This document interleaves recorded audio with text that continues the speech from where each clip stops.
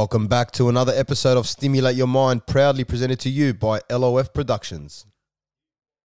Welcome back, everyone, to Stimulate Your Mind. Today, I'm joined by Latif Aqil, a brother from Perth and one of the volunteers and the youth group at Twelver.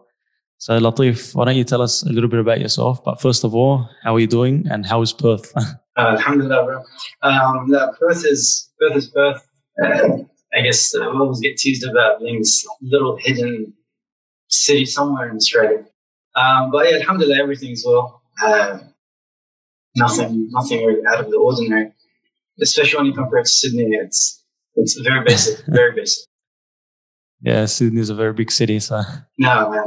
Yeah, I've never been to Sydney, honestly. It's just been Perth. But every time someone comes over, I'm like, where'd you come from? Which city did you come from? They're like, oh, Sydney or Melbourne. I'm like, all right, tell me about it. And yeah, the things that you hear about Sydney and Melbourne, you're just like, you're tiny compared to that. Real tiny. Yeah, it's a different country. Honestly, it's what they say as well. Like, I'm really curious about Auburn. Like, they're like... Auburn? Yeah. How did you hear about Auburn? Bro, everyone's like, you're walking in there, you don't even need to learn English. Like... Yeah, that's true. So yeah, I'm very curious about that because we have like Chinatown, right? But it's like 3-4 shops. Oh, we have a whole suburb of Chinatown. Then you have like each suburb has its specific ethnic minorities, and Auburn's one of those very Middle Eastern suburbs. No, that's what I want. Lots of Iraqis, Turks, Afghans. Is there someone Arabi by any chance? You know, I've been looking for that. Is there someone Arabi? Someone. The one that's like. Oh, Samoan, yes, Iraqi bread, 100%. That's my ticket. Inshallah, I'll be there. Yeah, you should come visit. Inshallah. Yeah, about myself, I guess. I don't know what's to say. My name is Latif Aqil. My surname is actually Al-Buraic, but I prefer to go by Latif Aqil because my father, his name is Aqil, and he's been he's honestly my mentor. Everything that I have, everything that I've learned is from my father. He teaches through actions and not just his words. And even when what he says, for me, it's like pills of wisdom, you know? He's gone through a lot, and I really appreciate everything that he's done for me. So the little that I have the opportunity to offer in any public forum of any sort, it's always Latif Aqil. Not an honor for my name, but an honor for his name. I'm proud that I have his name as part of mine. So, yeah, that's why some people like to say, Latif Al-Buraic or Latif Aqil, which one is it? Why don't you tell us a little bit about your father then? I can talk about my father forever, so it's going to be tough to say a little bit about him. But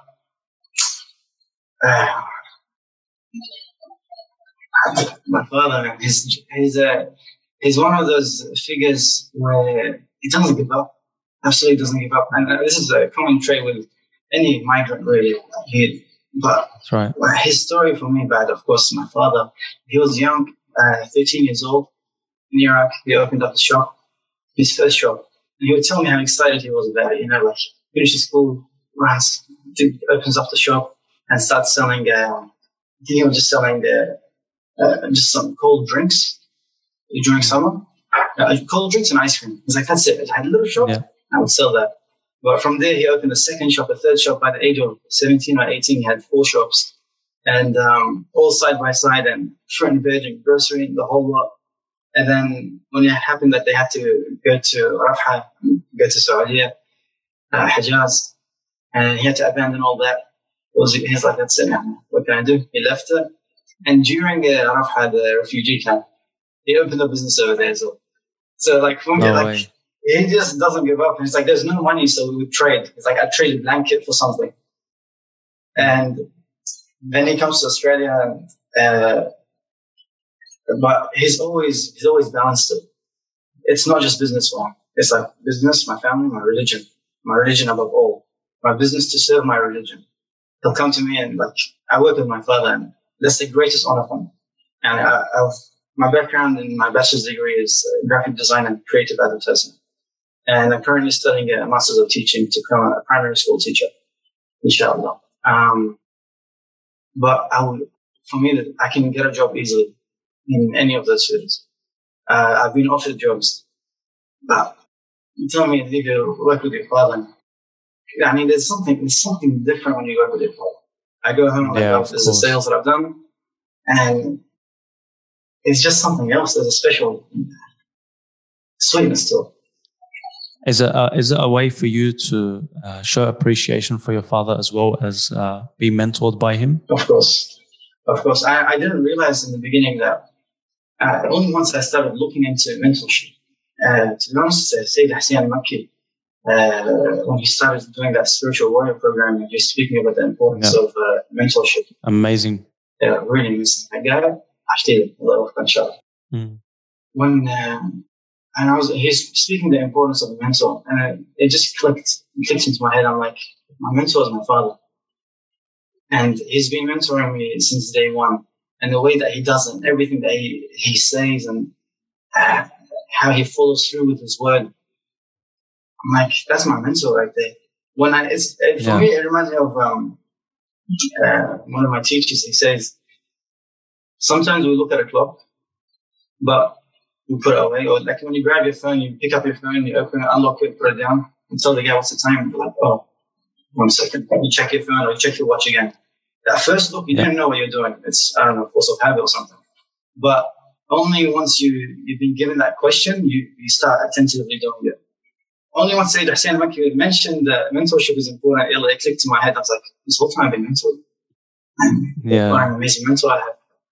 Yeah. When he came to Australia, he went to Sydney first. And he met Sayyid Nasrallah. I don't know his first name, but in Masjid al-Zahra. Sayyid Hashim. He met Sayyid Hashim, and Sayyid Hashim was like, come here. You and your crew, there's like 13 of them. You guys are going to Perth. It's like, why? And it's like, everyone's here. It's like, no, there's no one in Perth. I need you in Perth. And, but the journey of him leaving Rafah was when he met Sayyid Muhammad Baqir al-Hakim. Rahmatullah alayhi. They went to Hajj and they saw him there. My father and my uncle and a few of the other people that live in Rafah. They saw Sayyid Muhammad Baqir al-Hakim and they said to him, give us an ijazah to leave. Give us a permission to leave and go seek refuge in some other country. And he told them, look, I'll give you ijazah on the one condition. He tells them, look around. If I was to send you all into one spot and tell you to scream, how many voices will I have? He's like, only one voice. And he's like, well, if I split you up into different sections, one over there, all of you scream, how many voices will I have? Okay, 13, 14 voices, all of us. He's like, if I give you ijazah, I want you to go to different countries and raise the voice of Ahlul Bayt in every country that you go. He's like, your dua command is not recommended for you, it's wajib upon you now. Dua tawassul is wajib upon you now. Any munasabah, celebration, commemoration of the Ahlul Bayt, it's not recommended, it's wajib upon you. If you can uphold to that, then I'll give you a justice. They're like, of course you have to do it. They're stuck in a desert for 4 years, they'll do anything. Yeah, they'll do anything to leave. Honestly, man, yeah, same here. Living in a tent and all that likes. But it's the love for the Ahlul Bayt that actually pushed through above anything. Definitely. So when they came here, the first thing that they did, they went to Masjid al-Zahra and he told them going to Perth. They went to Perth. He gets to Perth. Within a week, that whole group of them, they hired a church. The Muslim community here was very... the Shia Muslim community was very small. I think there was a few families, but they haven't done anything to a scale that's beyond their houses, maybe. But there was no center, there's nothing. So they hired church. They invited the Sunni families and any Muslim that they can see, and they did a celebration of the birth of the Holy Prophet. And that was the first event. Until today, all of them speak about it. They all mentioned that was the most amazing night that we've ever had. They just landed. They haven't sold everything else, but they managed to do a celebration for the birth of the Holy Prophet. This is my father. This is the stories that he shares with me. Also, the business side. He worked for like 4 years, and he's like, no, I want a business. And he opens like this little spice shop. And after 4 or 5 years, and manages to get the visa for my mother and my sisters that came as well. And managed to open a shop.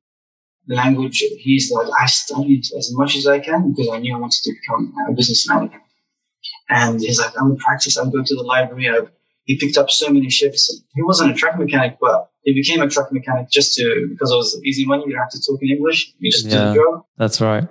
And honestly, when I hear the stories of the Iraqi community, I only mention Iraqi. I'm sure it's shared among all the other cultures as well. Yeah, or refugees. Yeah, exactly. Yeah. But because I'm involved with the Iraqi community, I have a lot of stories from them. I know a guy who's a pilot, but he works at any job he can get just to support his family. Just to get by, to make ends meet. Make ends meet, and to be able to do that for me is when I see that, I'm like, this is an inspiration, because it's not easy. Usually, there's a sense of pride. Like, let's put myself in I'm a graphic designer. What's me working in this random job? Or I can be a teacher instead of me working this job. It's like a job's a job. That's right. You do your thing. You're doing it for what? To support your family. For what? To get closer to Allah subhanahu wa ta'ala. You do everything. It doesn't matter as long as you're following the guidelines. Yeah, we Iraqis have a saying, "Mako aib b'shghal." Like there's nothing embarrassing in work. Like a job is a job. Okay, it's said, right? But to an extent, at the same time, they're like, for your kids, look, I don't want you to get any random job.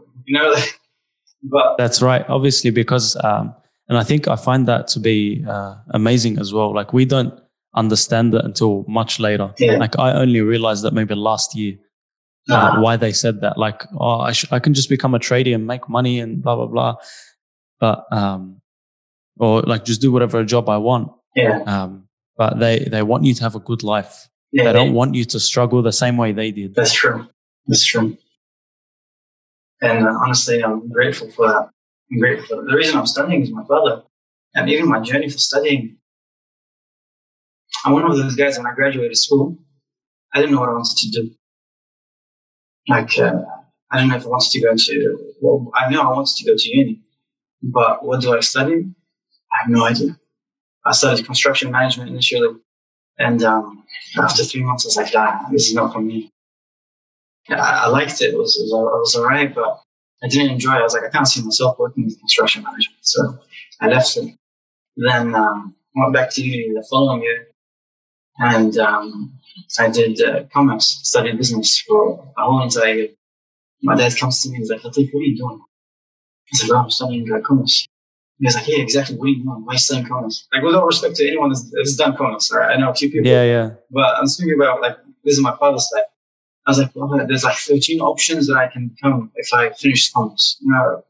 Business information systems, I can study that. I can become an accountant. And, one of those ones I can specialize in. He's like, all right, show me this list of 13, 14. I'm like, okay, all right, I'll show you. So I bring it up, I go to the website, Curtin University's website, find the list. He's like, all right, this is, no, that's not good. That's not good. There's no jobs in that. That's not good. Accounting is good. You want to be an accountant? I was like, no, I want to be an accountant. He's like, all right, that's not good. He's like, unless you want to be an accountant, what are you doing? It just slapped me in the face, I was like, it's true. I don't want to be an accountant. And I see what he means with the other ones, that they actually, it's not for me. It's not that great as well, unless you want to seek something further. He's like, you're good at drawing. You have this artistic side to do graphic design. And it was very different from the side that my friends were going through. They're like, engineering, medicine. My dad's saying graphic design, out of everything. Like either architecture or graphic design.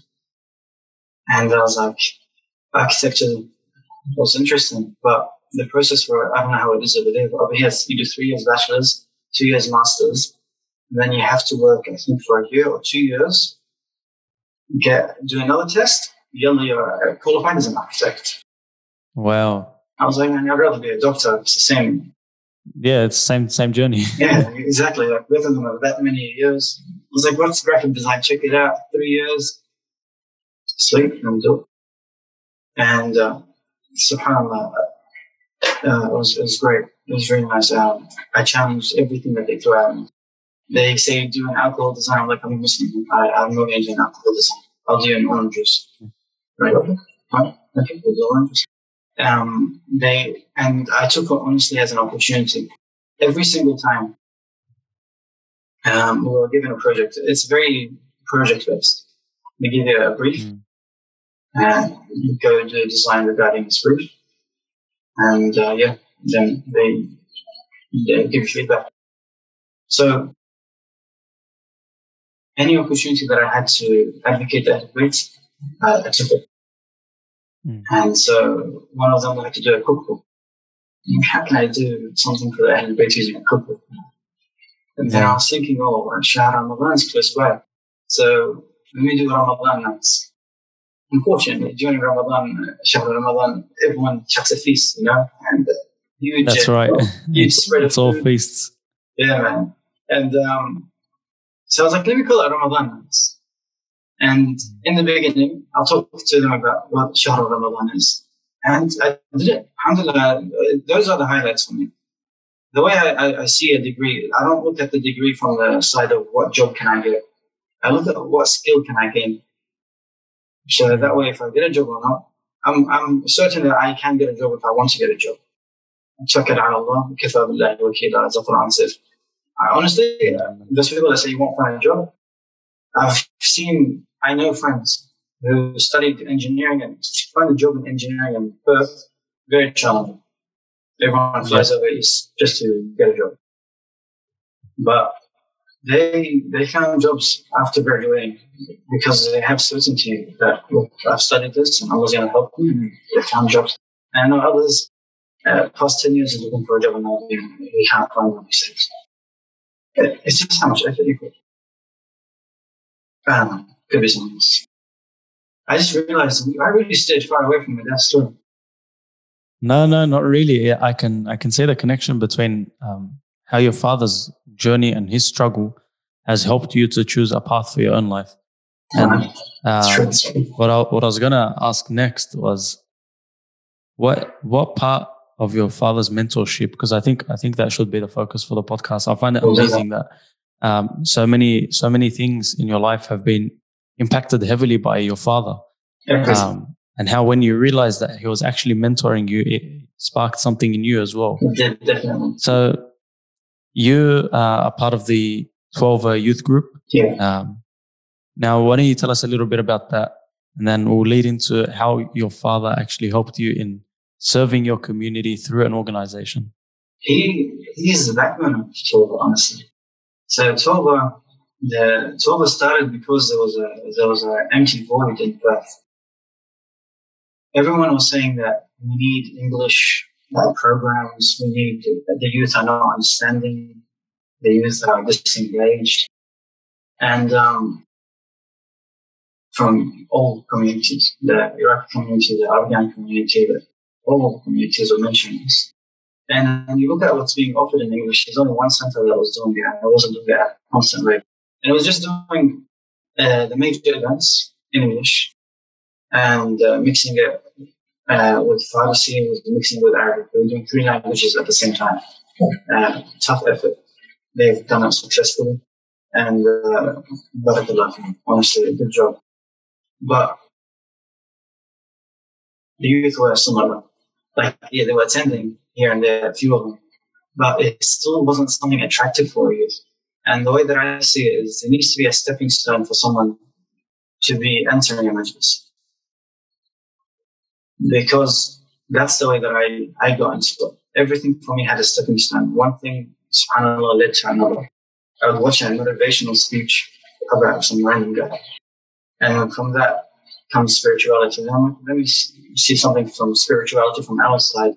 And then it leads to me eventually watching a sheikh speak. When I'm talking when I was like 12 years old or something like that. Yeah. At that stage, I didn't really consider it much to listen to Islamic lectures. It was just that you're busy with school life, you're a kid, and games and whatnot. But my father, he maintained the majalis constantly. Like the Quran said, constantly. And ever since, because I was born in Perth. So ever since I was born, they would take me to every single majlis. It was completely normal for me. Arabic school on the weekend. So I could understand Arabic. It wasn't that great though, because I tell my dad, I'm like, well, I can speak Arabic with, I can speak to the community guys, but when he gets up and he speaks in Arabic, he changes it to something else. I remember when I was a kid, I was like, why is he using such complicated words? Like by the time I figure out one of the words, he's already said in 10 other ones. And so, he's onto a new sentence, new topic. And I'm like, all right, so what was I? And I'm trying to link it back. And so that was like I'm sure it's shared among everyone else as well. Yeah, definitely. So yeah, that was the process of what's happening. They maintained Arabic until the past 3 years, or since Tawbah started, we started introducing English.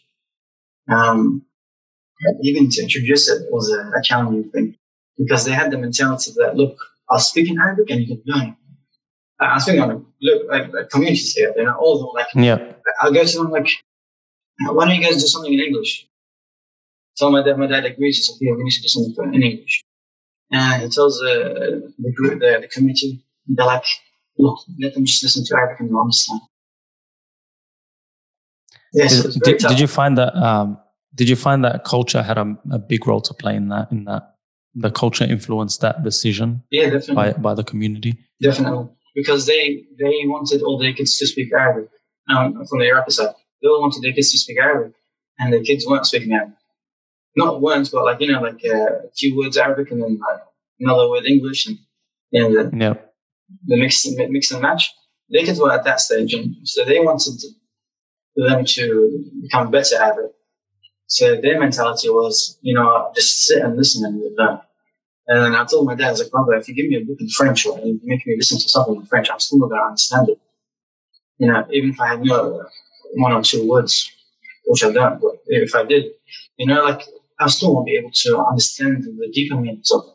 And I'm like, Arabic is too rich for me to try to understand. Honestly, what a beautiful language it is. I was like, I need something in my language, to kind of speak to the people according to their ability. My ability is English. The youth, their ability is English. We need something in English. Now we have another problem. We don't have English speakers here. We don't have a sheikh that speaks English. We have 2 sheikhs in Perth, in the Iraqi community, and it's just Arabic and Farsi that they speak. And so there's nothing really in English. So there was more lacking than just English programs. Yes. There were the facilities to run those programs. Those were lacking as well. Yes, definitely. So even to offer something in English, who's going to get up and speak? So we had to rely on trying to get scholars to come all the way to Perth. Now, Perth, even coming from Sydney, is a challenge because 5-hour flight. It is. The airline for us to bring someone from overseas, so all right, no problem. Where are you guys based? Perth. Man, I'm going to need a whole day for traveling, And then ticket prices on top it is a bit it. far from everywhere else. It's really far. It was good during COVID because it was like we had the least amount of restrictions from every other state. But yeah, it's challenging when it comes to bringing a scholar in. So for that, we had to have people to step up. No one was willing to step up. My dad comes to me and is like, "Latif, step up." Like, well, I don't want to. I'm not. I don't know what to do. I don't know what to say. He's like, "No, you do know what to say." He's like, "You can do it. Just get up there." And at that time, there was a scholar from Hijaz. He came for a visit, and he was giving. It was after Muharram. After Muharram, he was giving lectures. And then he was like, "Look, nothing. Just open the door. Create a door, open the door, and just take a step." It was like Sahib Zaman going to take care of the rest of it. And he's like, you need to offer them something, and that's it. The rest is not up to you. You just be there, And that's how it's been since day one. It's, I think, on February 22nd or 25th, it's going to be 3 years for Tawbah. Since day one, we've had that same approach. All of us were like, the numbers doesn't matter. whatever the number comes, if there's just one person there, or if it's filled with like 50 or 60 people, or less or more, it doesn't matter. The person that's actually hosting it is Sahib al-Zaman. But he's just doing it. He's given us the ability to do it on his behalf. And alhamdulillah, because of that, I see that every time, every night, every Thursday night that we do the programs, there's a special nur in that place. Could be from the lights are very bright, but there's actually, you just feel this sense of relaxation, this sense of calmness, this sense of I'm in this spiritual aurora where everything is different. And it's just, you look around and just see just young guys. From day one, I told the guys, look, none of your friends are coming. They were so happy. That's the selling point of all. Like, so the parents took all respect. They need a place where they can relax. They need a place where they can be themselves.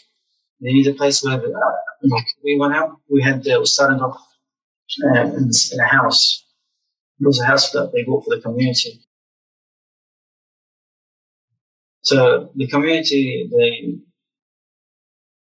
which is my father's part of the community, there's like 6 or 7 of them that run Hassaniyat Imam Hassan al-Mujtaba.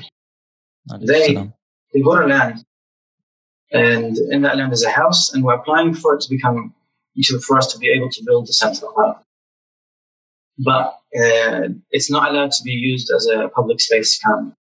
We're still waiting. We're in the final stretch. It's been 3 years tackling it with the council and the courts. So inshallah, I think there's 20 more days until we get a reply from the court.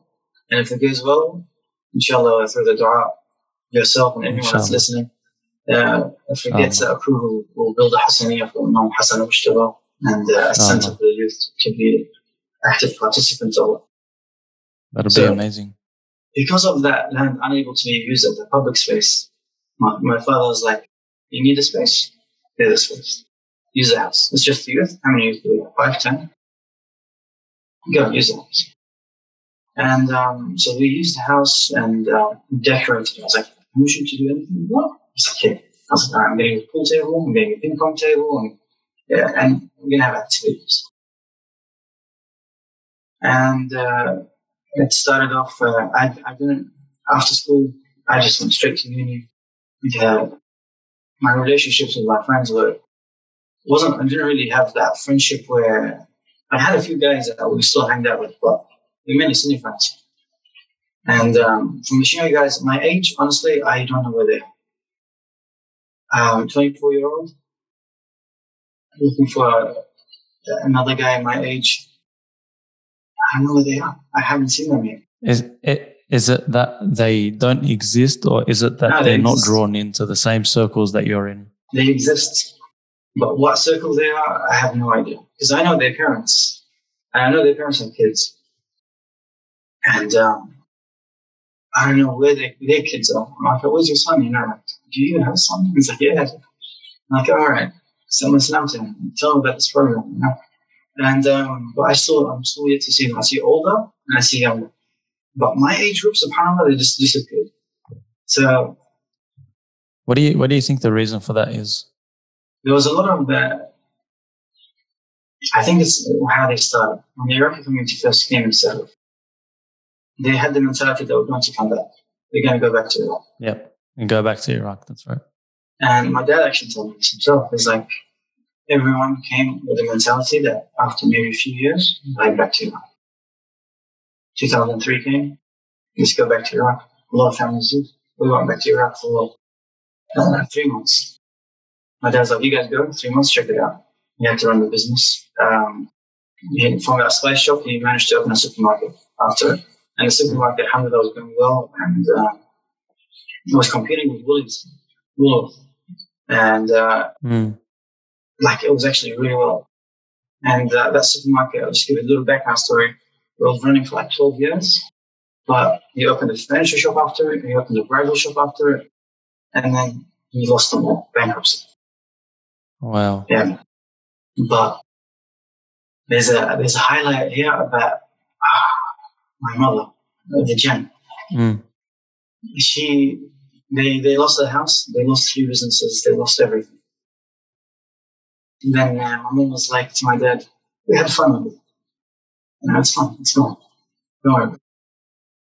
And so my dad, he's got the connections with the other businesses, and he found a job as a manager of an IGA store, manager of Farmer Jack's, kept on working. 3-4 years later, opens up another business. I think 5 years opens up another business, which is the business that we have now. And he says, he's like, I was tested, alhamdulillah. Alhamdulillah, I was tested. He's like, a mu'min is always tested with something. Mubtala, you know? He's like, alhamdulillah, I lost everything, but he's like, it showed me a lot of things. It showed me a lot of true faces. It shows me my ability. It showed me, he's like, but I never gave up my trust. And he's like, you should never give up your trust. Tawakkal ala Allah. And yeah, he built up the current business setup. He has Akida Lights, and it's now the largest baklava company in Western Australia. So we wholesale everything. We supply over 500 stores, and it's been running for 10 years now. And I should, like, how can I not be inspired by this man, you know? Yeah, it's amazing how every challenge your father faced, he rode the wave, and he didn't let it bring him down. Nah, not at all. Like you mentioned earlier, that's very common with refugee families or migrant families from first and second generation migrants. They faced more trials than I think any other migrants did. They were thrown into the pits wherever they went. Honestly, yeah.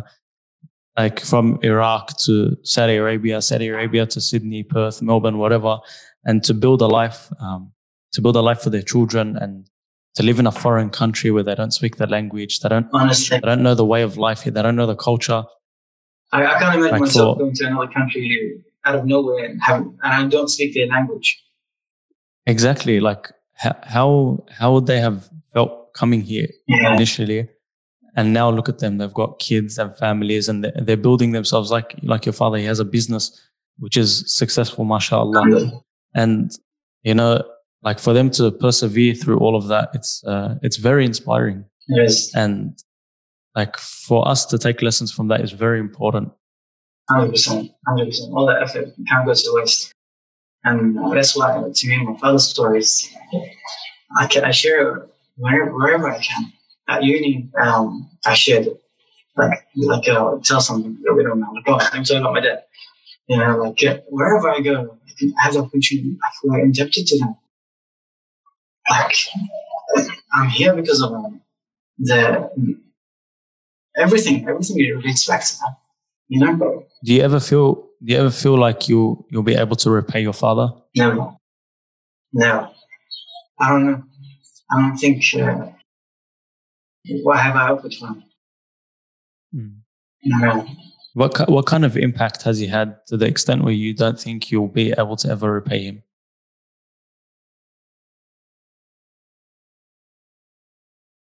I don't know, man. It's a tough question.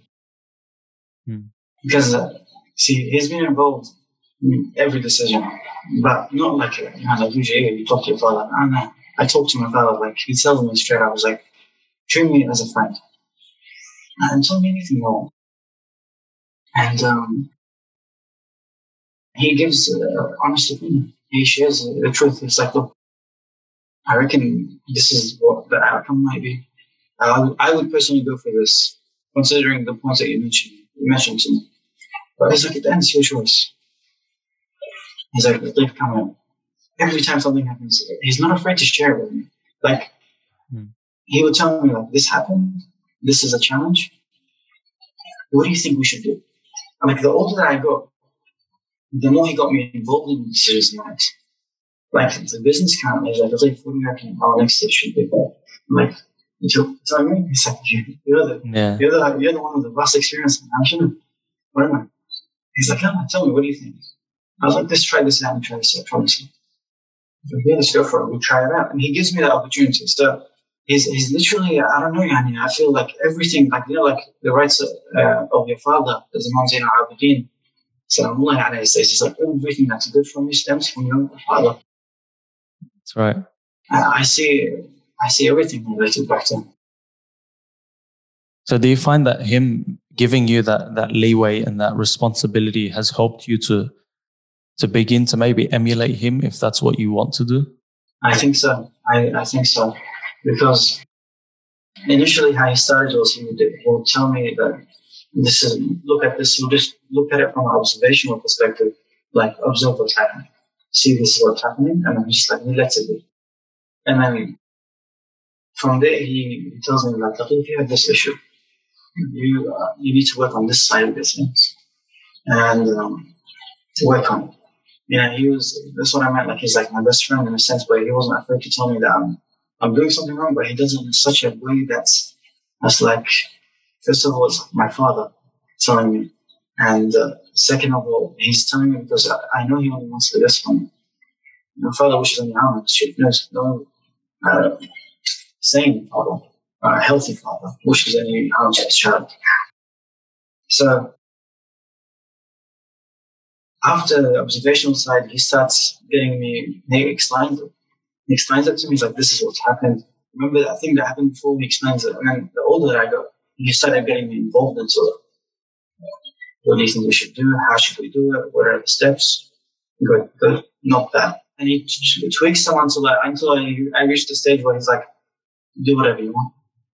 Do whatever you want. You take care of it. And I feel that I'm confident enough to take care of it if he's just by him saying it. So, yeah. What kind of assistance has he given you in you giving talks or lectures to the youth now with 12 for the past 3 years? How has he helped you in that journey for you? Because I imagine it's not an easy thing to do, lecturing, especially sitting on the pulpit. It's a massive responsibility, and it's not for everyone. If we're honest with ourselves, it's not for everyone. That's true. That is very true. So how have you found the ability to be able to take hold of that responsibility? And has your father impacted you in any way? See, when I was probably like 10 years old, 8 years old maybe, my dad would, the storeroom for the shop was the house. And so there would be like stacks of rice stacked up high, and I was this little kid. I had to climb on top of the rice, and my dad's like, "Yalla, Edmund, do that." I was like, "Yalla, okay." And I started screaming, and I can just imagine how terrible it might have sounded. This little kid with a squeaky voice screaming his head off, Allahu Akbar, Allahu Akbar. And then he's just motivating me. My mom's motivating me. He's like, "Hey, how do we get going?" And so like from a young age, it's just encouraged, and then like, whenever we would drive and he'd take us somewhere, like he was a very busy man. The supermarket was 7 days a week, from 7 a.m. to 9 p.m. every day of the year, and he did that for 12 years. Wow! But the time that he spent with me, like, it was quality that to the degree I don't feel like I lost any moment with him. Like the drives that he takes, he would talk to us, he would share stories with us, he would share jokes with us. Me and my brother, that is my younger brother, and he would put the latmiya on, and we would start like reciting with it as well. And we're just screaming our heads off. Me and my brothers had this little competition of like, I remember the latmiya, it's like being al-jannati wa an-nar, the stanza of horror. Classic, yeah. And I'm just screaming, me and my brother, like in this terrible voice, And he's just like laughing and he's just enjoying it. And so it's like every moment he had that he spent with us, he would motivate us. He was like, "Hey, yalla, iqra, ta'al, is'ad, go do this." When it comes to the munasibat, he's like, "Latif and Hassan, my brother Hassan." He's like, "Latif and Hassan, ta'al. Why don't you get up and do a shi'r or a husa?" I'm like, "Oh." He's like, "Hey, your mom will teach you how to say it, and then you get up there and do it." So me and my brother would go up there, and we do, and little kids, I mean, the Iraqis just, they love their bosat, they love the shout. That's right. So we get up there, we say it. First time was good. Second munasabah comes, it's like, "Yalla, go on again." My brother does his, very good. I get up there. One of the words, I've written it I couldn't say it properly, and I didn't know how to read properly, like to that degree. So I wrote in English, but transliteration. Yeah. I get up to that point, and I stop. And I'm probably like 10 years old, 12 years old. This. But I just realized all my examples are 8, 10, 12. I'm sure there's years in between that I did something, but nonetheless, it's instead of us. So I'm getting up there, and I have this little paper with me, and I'm stuck. I don't know what that word is supposed to be for the Hausa. And then one of the guys in the community is like, let me help you out. Let me read it. Looks just this English. I'm like, yeah, I know. So I just stopped halfway, and I'm like, I don't know what to do. I just sat down and turned around, and that's it. That was my end of my participation. But it didn't stop me at all. You know, like for me, the khidmah of the Ahlul Bayt it's an honor for me, and the love for it started in the community.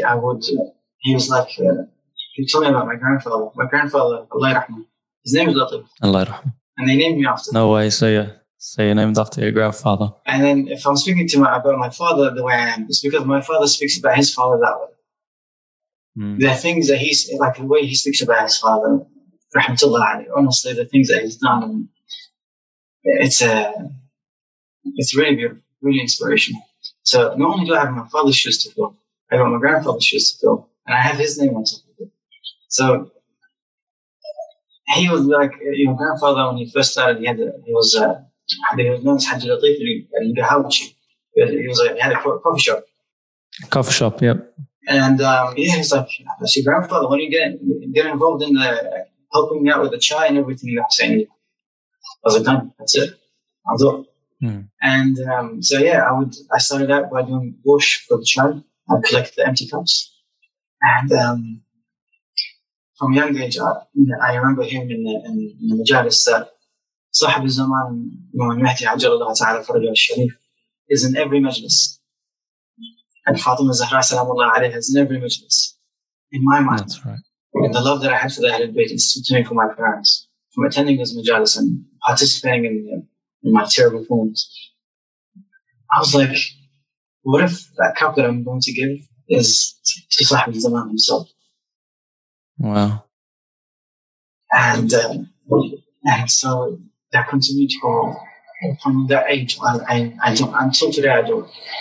Even if I get up on the minbar and I recite something, I go down and I collect the chai.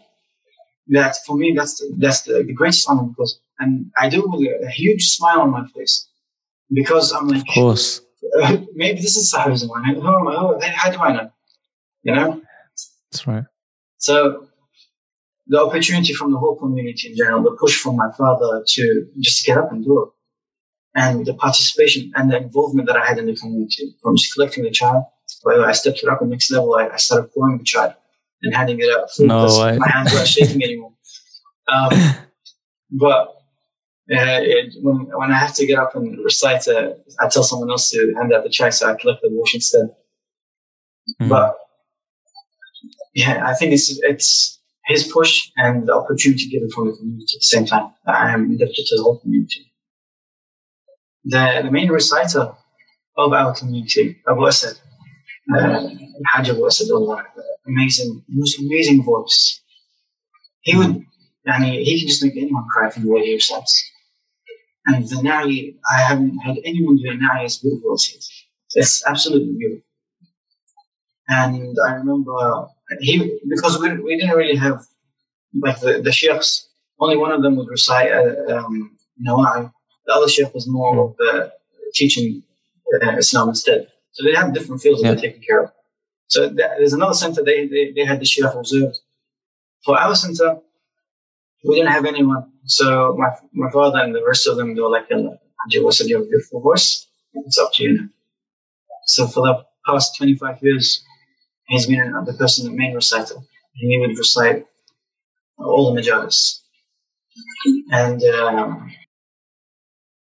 from there, I grew a huge love for Nara, and a huge love for the majlis in itself. I remember because he's the one that my first time that I cried for a majlis was because of him. Yeah, the voice that he had. It was a story about Fadl Abbas now. The one told me how to talk, and as a young kid, it really inspired me. till today, of course. Every year, one has more of an effect than the other. For example, this year, Fatima al-Ali, the daughter of Imam Hussein that stayed in Medina, and like, just, I don't know what it is, but this year, that hit me the hardest. The fact that she stayed behind and she was waiting and excited for her father to come back. And Sheikh Zaman Hasnawi, I think his name was. Sheikh Zaman Hasnawi, yeah. He does one that's really amazing. I know which one you're talking about. لبست الحنة ولبست هدوم حلوة والحنة حطيت.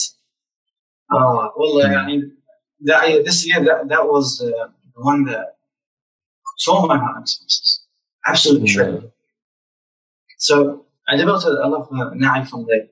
And in the English world, the Na'i isn't really, I don't know, I want Sheikh Osama Attar, amazing at it. The best English Na'i I've That's heard. right. And Haji Muhammad Talib. Haji Muhammad Talib, yeah. I only discovered him this year. So, and like these you guys should invite him to Perth. We will. Bring everyone, man. Just reduce the time 5 hours and make it more attractive and bring everyone. Yeah, that's true. But yeah, so from there, developed that love for participation. And when it comes to the English, I knew that I don't have the skill set for it. So I applied. I would watch videos of scholars reciting all the time of my greatest, the guy that, like, everyone starts with it when when I was in school. I was in Sunni school and leaning towards the Wahhabi side because there's no Shia school in Perth. As a result of that, I'm studying master's teaching. Hopefully, we can offer something in the future, and I'll be ready to offer services. Inshallah. But you're challenged with your beliefs at a school level by the teachers, not the students. Students don't know anything. The teacher comes to me, why are you praying on the Qibla? I'm like, I don't know. I'm in primary school, I remember. I just don't know. So I go home, Mom, Dad, why am I praying? So, okay, this is the reason. My uncle is a great teacher as well. I'm very into studying the religion. So he would teach me a lot of things. A lot of things that he told me back then, I still practice today.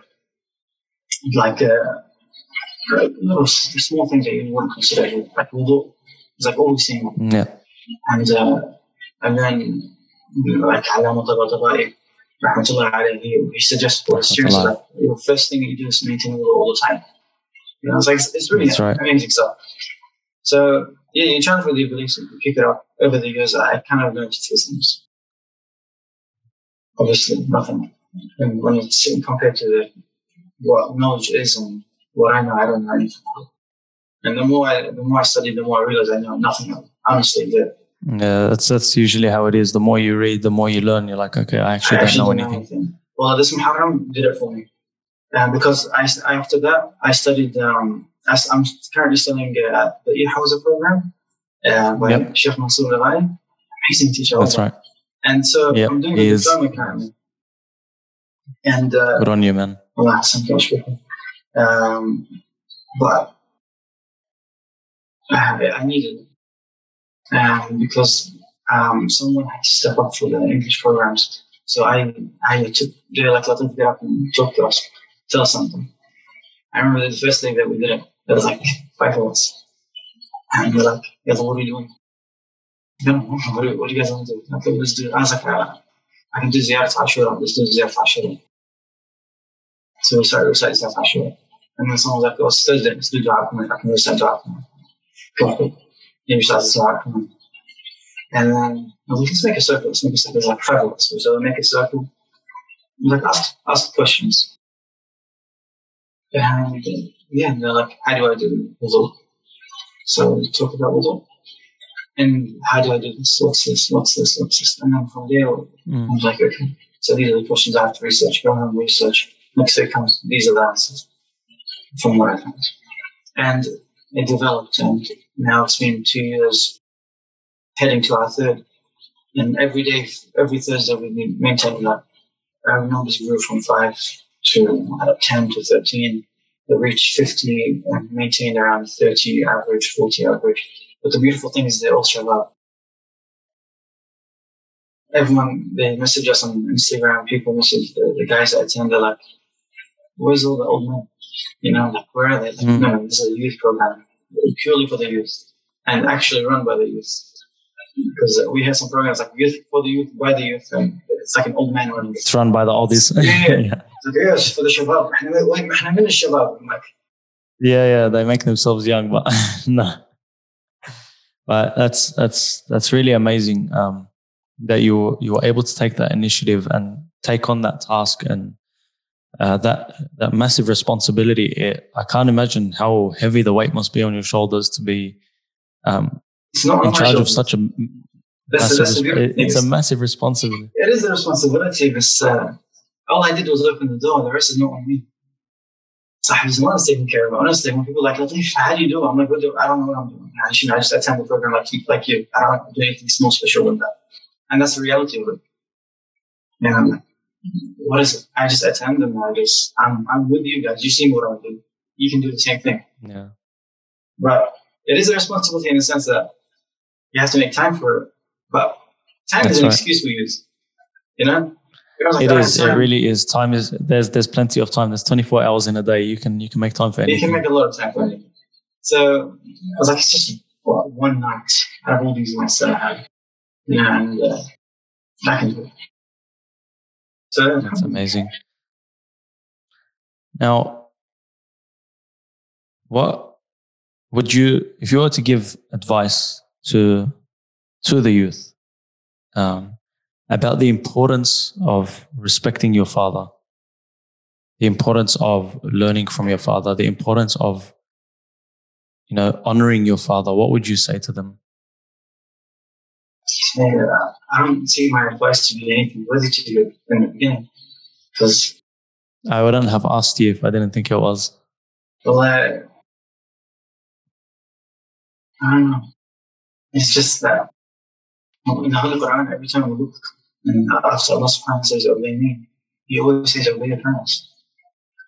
It's like, your parents are to that degree where their dua for you is answered.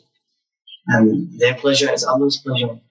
Look how much Allah subhanahu wa ta'ala loves the parents so much and look what He's given to them. How do you not want to please them? Not for the sake of just pleasing them, for the sake of Allah subhanahu wa ta'ala. And for me, the love of Allah subhanahu wa ta'ala is the main thing, because I aim to please my father for Allah subhanahu wa ta'ala, because from Allah's mercy I'm here today. I remember one of his films mentioned it, and I mention it all the time just to remind myself. But if it meant for someone that is, alhamdulillah, also. But mainly for myself. It says, if Allah subhanahu wa ta'ala was to punish us immediately for the sins that we committed, I wouldn't be here. None of us would be here. But because of His mercy and because of the love that He has for His creation, that we exist. How can I not be thankful for that? Mm. And how do I show my gratitude? Let me follow what Allah subhanahu wa ta'ala sent me. How do I give me some guidance? The Quran is a guidance for mankind. What does the Quran tell me? The Quran says, obey Allah. How? Obey your parents. Follow their ways. Now, of course, if your parents is telling you to do something, someone's going to say, well, my dad, he told me to do things that are anti-Islamic. Obviously, don't do it. So, of course. And if someone's telling you to do it, the ruling is, if your father is telling you, or your parents are telling you to do something, it's not a ground resort. If they're telling you to do something haram, then your obligations to Allah first. So that's right. Through the respect of your parents, through the cheerfulness that you give your parents. I can remember reading a hadith somewhere or hearing it somewhere, one of the two. It says that the Prophet says it's better to serve your parents day and night than to go to jihad for a whole year. Yep. And then another one that I mentioned to the young ones is to kiss your parents on the forehead. Because I remember learning it myself, until today I practice it. My dad and Ali goes and I still do it. You know? Yeah, of course. I don't say it, it's much of it. But I go and I see my father, I greet him, I kiss him on the forehead. Why? What's the story behind it? I can't afford to go to hell. And nor do I want heaven That's for the right. sake of going to heaven, but I want the pleasure of Allah subhanahu wa ta'ala. Look what He offers to the people that do this. They say the sirat that we all have to cross, which is that bridge that's thinner than a hair, sharper than a sword, and right under it, if you fall to the pits of hellfire. But if you manage to cross, then alhamdulillah, you made it to the gates of heaven. If that sirat, if you want it to become a bridge for you that fits your length, that fits your width, kiss your parents on the forehead. Something so simple. Not only do you get that offer. For me, the way that I see that reward is not something that's like, I want to do it for that reward. No, it's like Allah's put that reward there to show us that, look, I love the importance this reward. of your parents. It's something good. It's going to benefit you because I want you to do it. And at the end, I just want to please Allah. So, of course, you do that. You also please your father.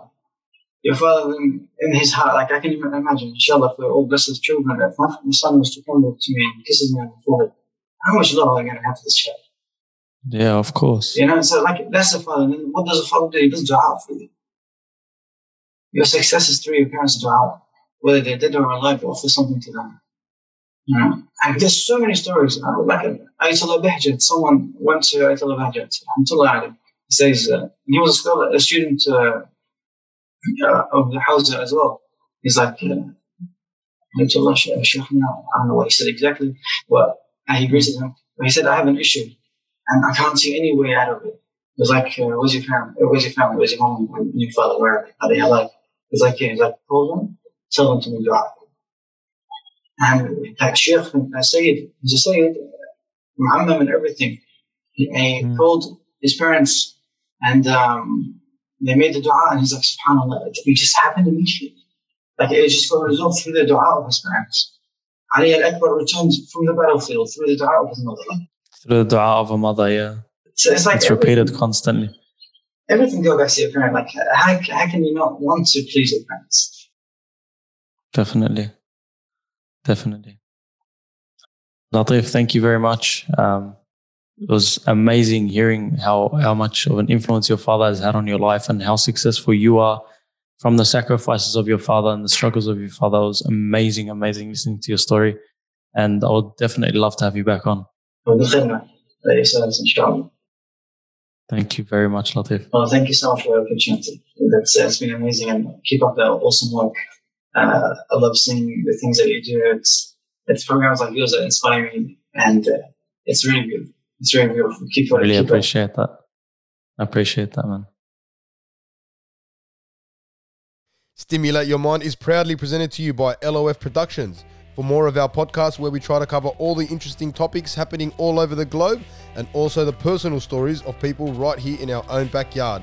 Subscribe to Stimulate Your Mind on Apple or Google Podcasts, Spotify, or wherever you listen to your podcast. See you guys in a little while.